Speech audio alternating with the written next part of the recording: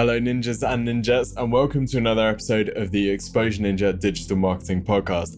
My name's Tim and I'm head ninja at Exposure Ninja, which is a marketing agency based in the UK, and host of this show, which is all about helping you to generate more leads and sales through your website.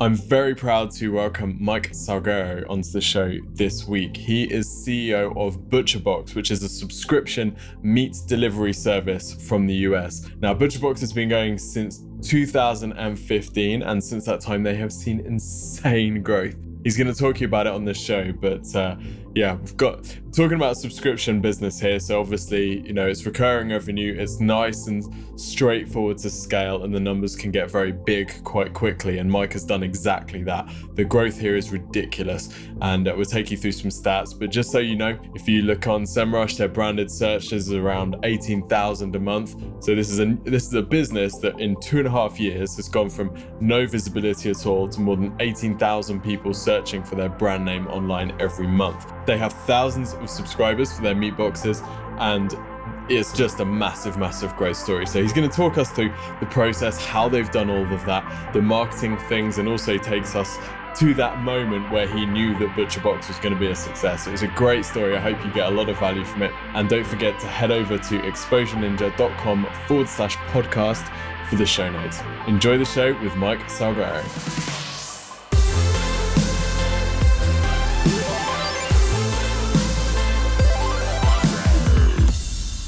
All right, Mike, welcome to the show. Thanks for having me. So ButcherBox has been going since 2015, is that right? Yep, we started with a Kickstarter campaign in September of 2015. And you've had some insane growth since that time. So perhaps before the Kickstarter campaign, where were you at personally? Why did you start the business? And maybe you could give us a feel for where ButcherBox is at now. Yeah, so I was actually the CEO of a venture-backed company called CustomMade.com. And CustomMade was a marketplace where people that make things custom, mostly furniture and jewelry, could get work from people that want to buy things custom. So we were funded by Google and First Round Capital, a bunch of other VCs. And while I was doing that, I was always looking with my wife to eat healthier. So we were doing elimination diets and Whole30 diets and really just being cognizant of the food that we were eating. And one of the things that kept coming up was how we should be eating grass-fed beef. So I started looking for grass-fed beef and just had a really hard time finding it. Went to the local grocery store and they only had ground beef and it was really expensive. Tried a few other options and just the flavor wasn't there.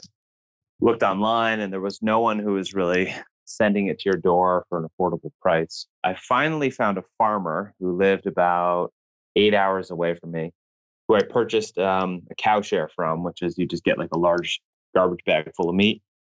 And that was great. The quality was amazing.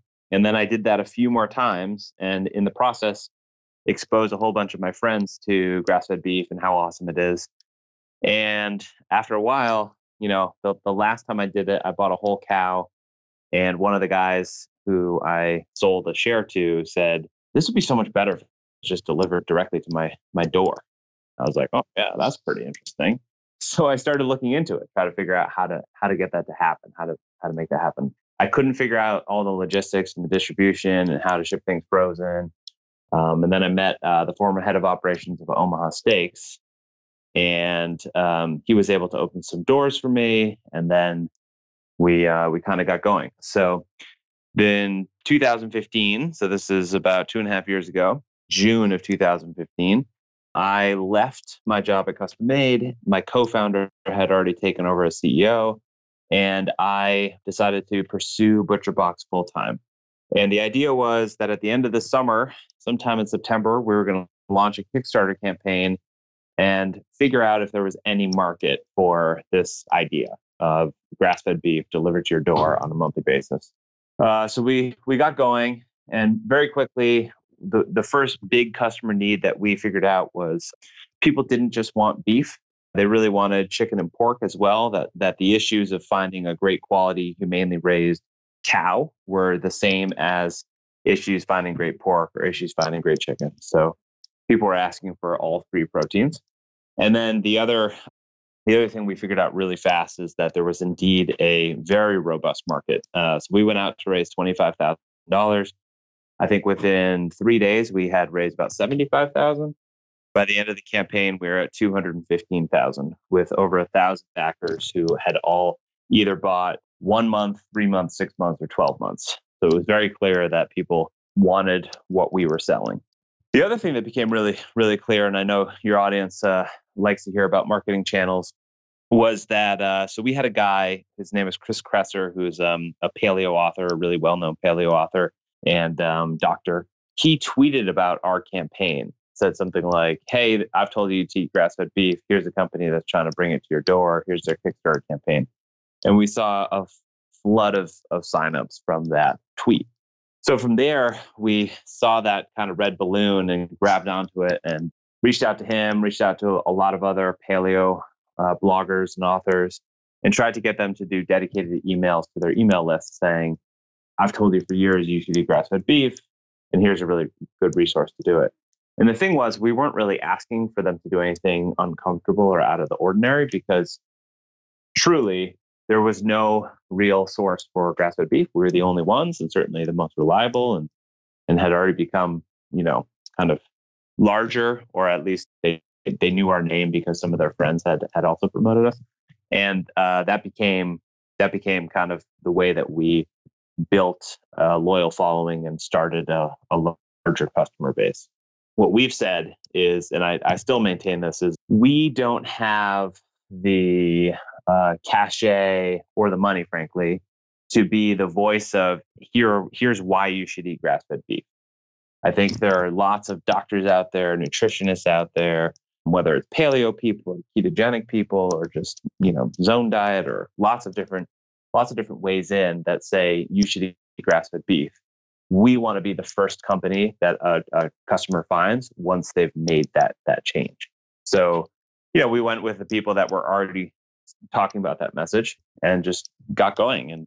And when I think there's a news article about me out there about me starting this company, and I said in the article that this is a really sexy business at 1,000 subscribers. Really, kind of nice lifestyle business. And I'm happy to report we're way higher than that, and continuing to grow and continuing to deliver on the promise of providing amazing quality meat reliably to people's doors, and taking away the stress and the confusion and frankly, the time suck of going directly to a butcher. So butcherbox.com, you sign up for a monthly membership and we ship you a box of meat every month. You can choose what goes inside, or you can let us choose. And we get you great quality stuff, pre-portioned, which means it's individual steak. So there's a lot less waste. Everything arrives frozen, so you can just put it right into your freezer and really, let the meat last you throughout the month, which is what we're trying to do. Basically, be your monthly meat supply. It's an incredible story, and must have been an incredible feeling seeing that Kickstarter take off and knowing that we're onto something here. This is going to grow fast, and we don't have to be constantly pushing or forcing customers in. There's actually a kind of built up demand for it. Yeah, it was definitely exciting. I mean, I don't do a good job of celebrating wins. I've gotten better, but as soon as the Kickstarter campaign started taking off, it was like, hey, look, we've got all this other work to do. There's no sense in celebrating this. Now we have to make sure that people get their boxes, which is a whole other challenge, right? And then it's like, hey, let's not celebrate that. Now that they're happy with their box, let's get them to be ongoing subscribers. So, one of the challenges of being an entrepreneur is the work is never done. You're never totally satisfied with the product that you have. There's always more things to work on, to perfect, always more people to hire, always things you're doing poorly. So yes, it was very exciting. It was definitely exciting that it was like, wow, we hit a market, but it was a short-term excitement. And then it was like, okay, let's get back to work. That's cool. So you launched with the subscription model. Obviously, the benefits of that mean you don't have to continually sell that person on buying the meat every month. How much do you think having that subscription model has impacted your growth? Tremendously. So I knew I was going to leave Custom Made, and I was definitely looking for a monthly recurring revenue business. Because when we started Custom Made, it was monthly recurring revenue. And it was amazing because the beauty of monthly recurring revenue is provided you have a product that people want to stay with, you start the next month with that as your revenue base. So if in month one we made $1,000 in a day, month two, maybe we lost 5% of that, but you're starting with $950. And then if you do another 1,000 or another 2,000, it just compounds on itself in a way that's very hard to replicate in like a single sale. I think for a monthly recurring revenue business, though, you need to make sure that the idea is, or the product is something that people can't find elsewhere and really truly want on a monthly basis. And it's not just like a novelty item. But a lot of our time is spent not only trying to acquire new customers, but also keeping the members that we have and keeping them super happy and excited about what's coming up next month. And because the best customer is the customer you already have. So it's much easier to hold on to customers than it is to go acquire new. So is that where the recipes come in as a way of kind of giving people a bit of variation each month to keep them keen, to keep them excited about what's going to come through the door? Yeah. So, I mean, the recipes serve a few purposes. So purpose number one is we send people cuts that they may never have had before. And we don't send super weird stuff, but we might send a brisket, and you might have had a brisket before, but not a grass-fed brisket. So we know that it's pretty challenging to cook grass-fed beef. Not that it's challenging, but it's unforgiving. So we want to make sure that people do a great job cooking. So we want to do whatever possible to get our recipes into the hands of customers and empower them to be able to cook the products that they're receiving. It also is a really interesting content play. So I think there's very little content around meat recipes and grass-fed beef recipes. And we're actually in the process of, we're about to launch a test kitchen where we'll be shooting videos on a daily basis and writing the recipes and bringing in famous people to cook and really just further refining recipes. And that's going to be a real cornerstone of what we do, helping the customer to cook and enjoy kind of cooking alongside us. Love that. Love that. I want to ask you about marketing. I was just doing some searches on SEMrush and just some quick numbers that I found. 18,100 people per month in the US search for ButcherBox, which is 100 times more than the number of people who search for Meatbox, and 160 times more than the number of people searching for monthly meat deliveries. So not only do you seem to be first in the grass-fed beef category, you seem to be, from at least looking at the numbers, your brand actually seems to be bigger than the category itself. How have you managed to build such widespread brand recognition in like 2.5 years? It's insane. Yeah. Well, I think it's those influencers. So it's all the partners that we have and all the people who really pointed to us as the source for grass-fed beef or the source for a monthly meat delivery, and then that has just kind of snowballed. The other thing that's happening is our boxes go out branded, so you might see them on someone's doorstep. You might hear about somebody talking about it. You might see a post on somebody's Facebook wall. There are lots of different ways that we can get in front of the customer. Yeah, I think when somebody does a search, it's probably because they heard about us somewhere and they are trying to find out more information for the first time. So just digging into these influencers a little more then. So during the Kickstarter, the Paleo guy shared your stuff, and that just happened completely organically, accidentally, right? And then after that, you started reaching out to other people. So were you reaching out to them with an affiliate link? Are you just reaching out to them to let them know what's going on? So a lot of these influencers, they get asked by a lot of people to like rep their products. Now, obviously, like I said, we had a solution that I think other products might not have. But one of the things that we did early on was we didn't have anyone writing our recipes. So we went out to paleo blogs and found great recipes. And then we wrote to the blogger and said, hey, we found this website on your site. We're about to send out a box to a whole bunch of customers. Would you mind if we use this recipe in our box?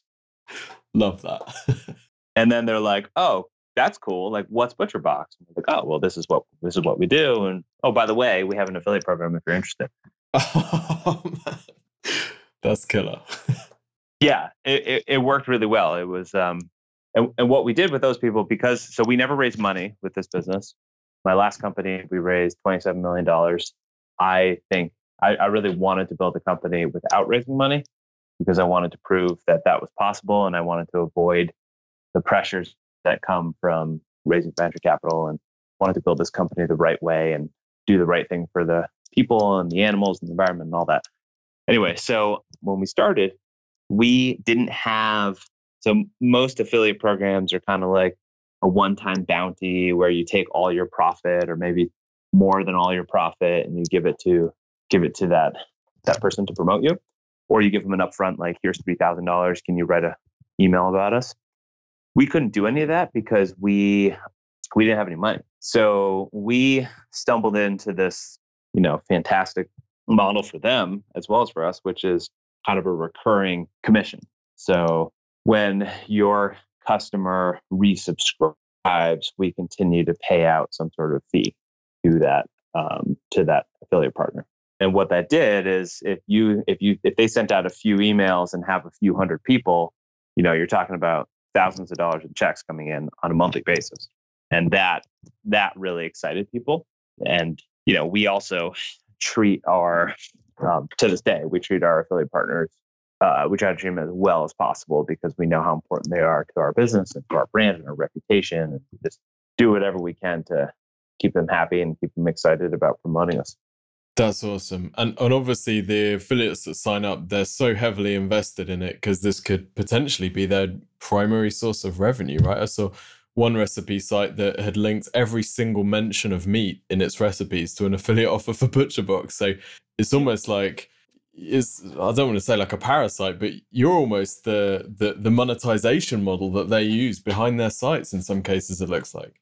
Yeah, I wouldn't want to call us a parasite, but yes, we've done very well for a lot of bloggers and recipe writers and people who have fantastic content and are just not able to properly monetize it.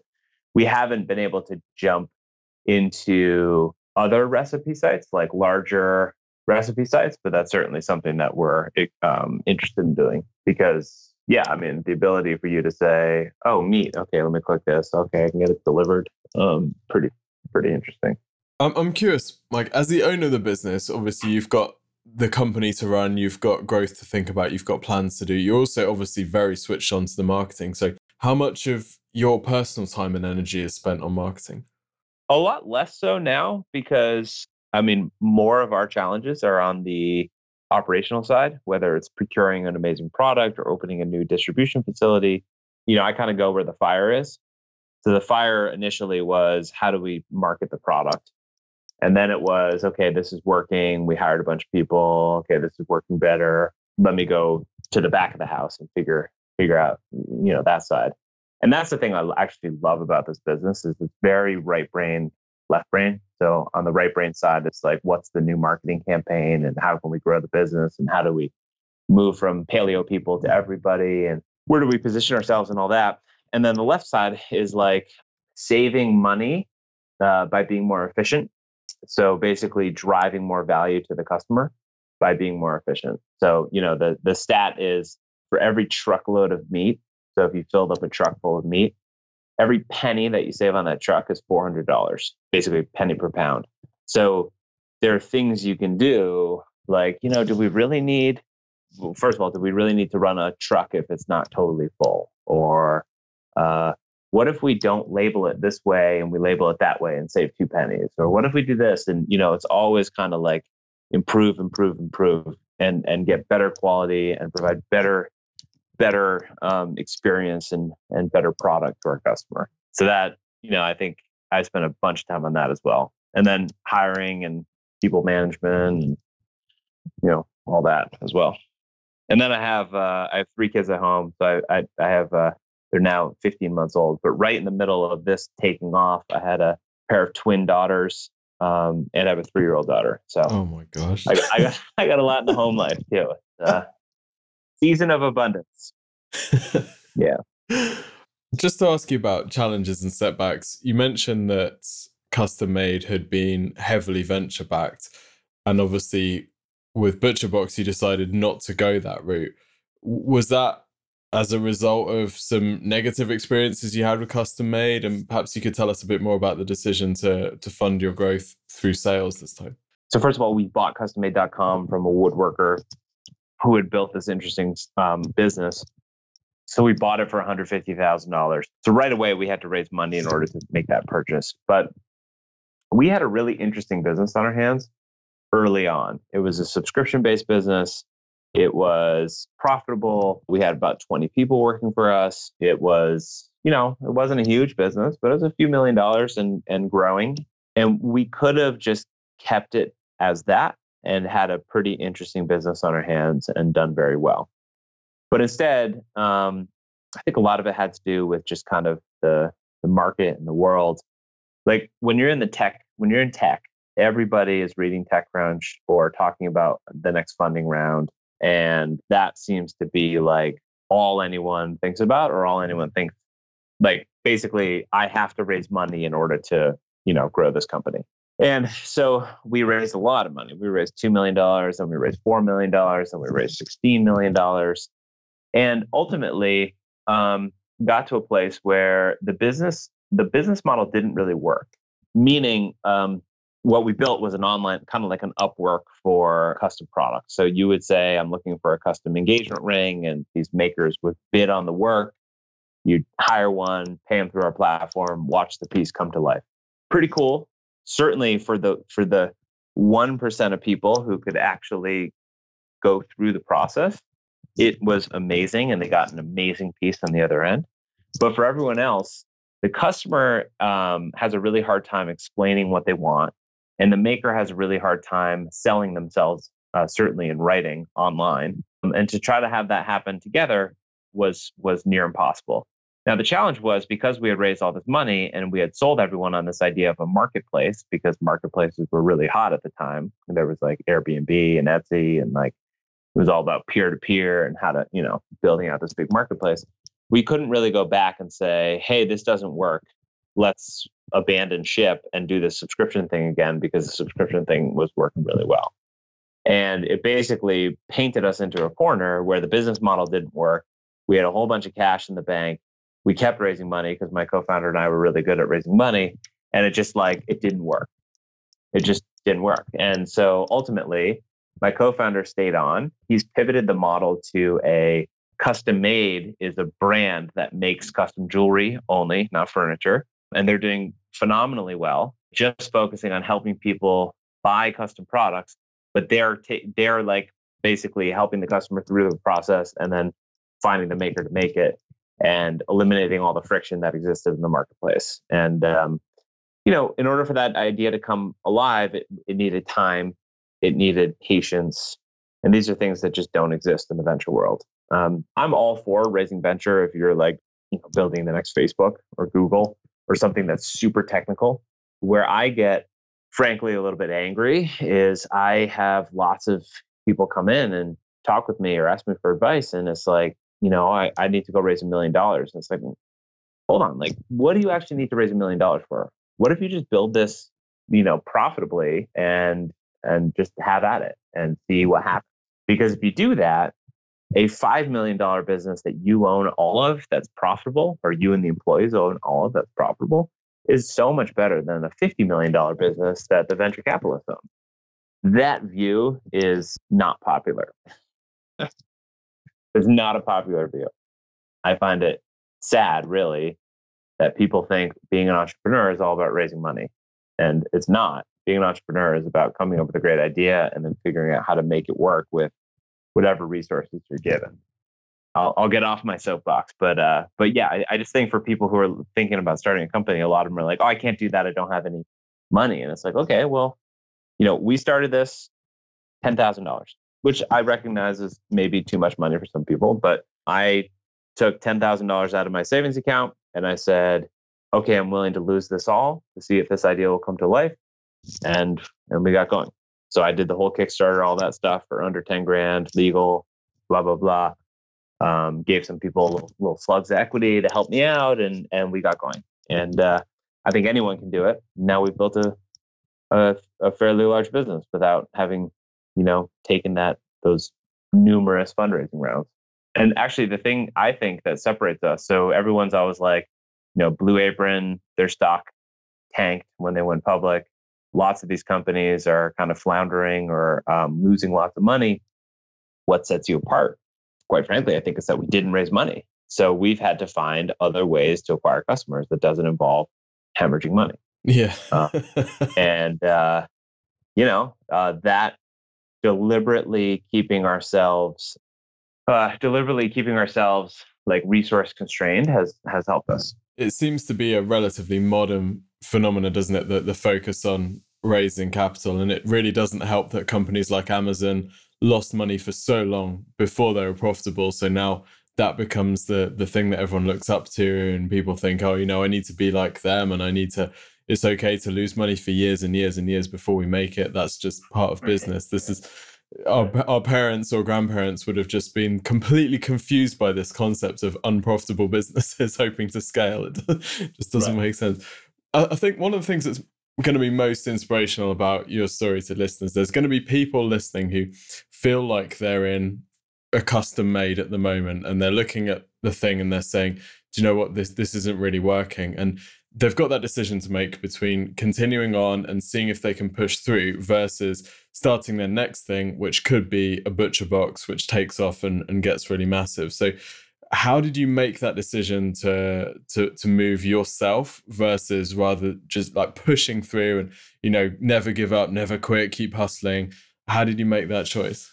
Yeah. So, I mean, my co-founder and I had worked on it for 6 years. I had been the CEO, and then for 5 of the 6 years, and then my co-founder said, "You know what? We got to change something up. I want to take a turn as the CEO." So I said, "Okay, great, go for it." At that point, I realized that while we had 2 co-founders, like we both had very similar skill sets, so it wasn't actually necessary that we had 2 of us. Like actually, I think it was hurting rather than helping at that point. So it was a pretty easy decision for me to walk away. And we let go of most of the staff. We did massive changes throughout the entire company. A lot of people, you really got to ask yourself in terms of why are you staying? Like, what's the motivation behind staying? And usually it comes down to pride or not wanting to fail at something, which is pride as well. And it's not necessarily like, well, I gave my word or I need to see this through. It really comes down to like an ego thing. And for me, it was okay. I had 2 people who, one guy said, a failed business is not a failed entrepreneur. And that really stuck with me. It's like, okay, just because it failed doesn't mean like I suck. It just means that whatever, that it wasn't there. Be proud of what you built. It didn't work out. Cool. Go to the next one. And the other guy, it was winners win and you're a winner. Basically, like just because this didn't work, you can look at it 2 ways. You can either feel like a failure and lick your wounds, or you can, pick yourself back up and get going. So in between Custom Made and ButcherBox, my plan was to kind of wind down my time at Custom Made. I was going to spend 100 days just kind of chilling. And I got so fired up about ButcherBox, I literally took 3 days off. I took a weekend off and a month and then started.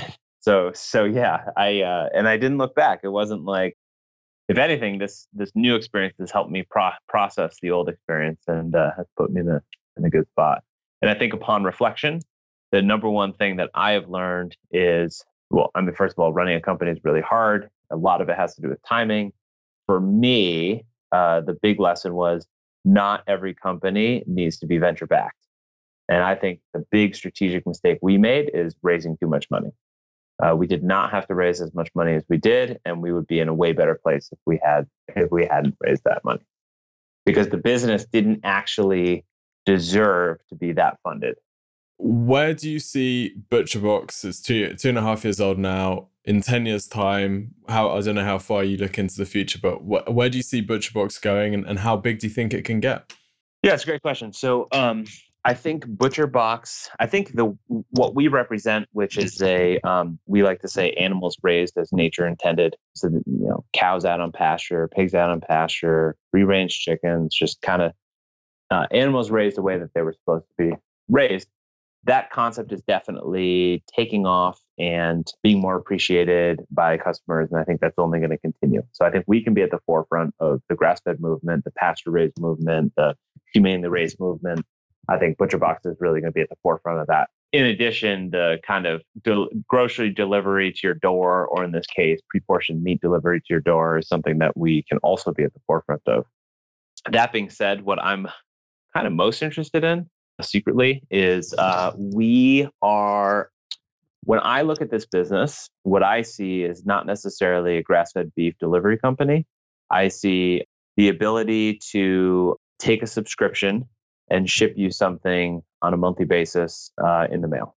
And if we think about our customer base and the other products or the other challenges that they have that we could help solve, that is where my interests lie. So if I was visioning out, which I have done, and I read my vision to my company, this company in the next 1, 2, and 3 years, basically on an annual basis, will be spinning out an additional brand, not under the ButcherBox name, kind of closely related, but not totally related, but definitely within the kind of, eating clean fruits and vegetables, clean meat, the ability to kind of have these things delivered, thinking about the environment, all that stuff, kind of having that as the overall brand voice and brand mission, but thinking about other companies that we can spin out of here. So that's where I want to go, because I think that's a really interesting, and that'll definitely keep me in the space I like, which is breathing new life into companies.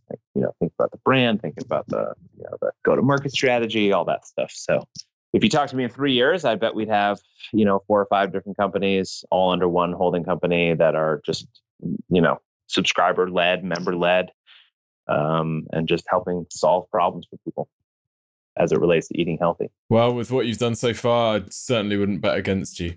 Mike, where can people find out more about you and ButcherBox? ButcherBox.com. I think I have a coupon code for Mike30, Mike30, $30 off your first box and free bacon that people can use. And I'm a big believer in passing things forward. So I've been helped out a lot in my career. If anyone wants to contact me, CEO@butcherbox.com, that'll go directly to me. I certainly won't respond if you're trying to sell me something, but if you're looking for advice or want to talk about something, I'm happy to give you some time. Awesome. Mike, thank you so much for sharing your incredible growth story, and all the best for the future of ButcherBox. Yeah, thank you very much.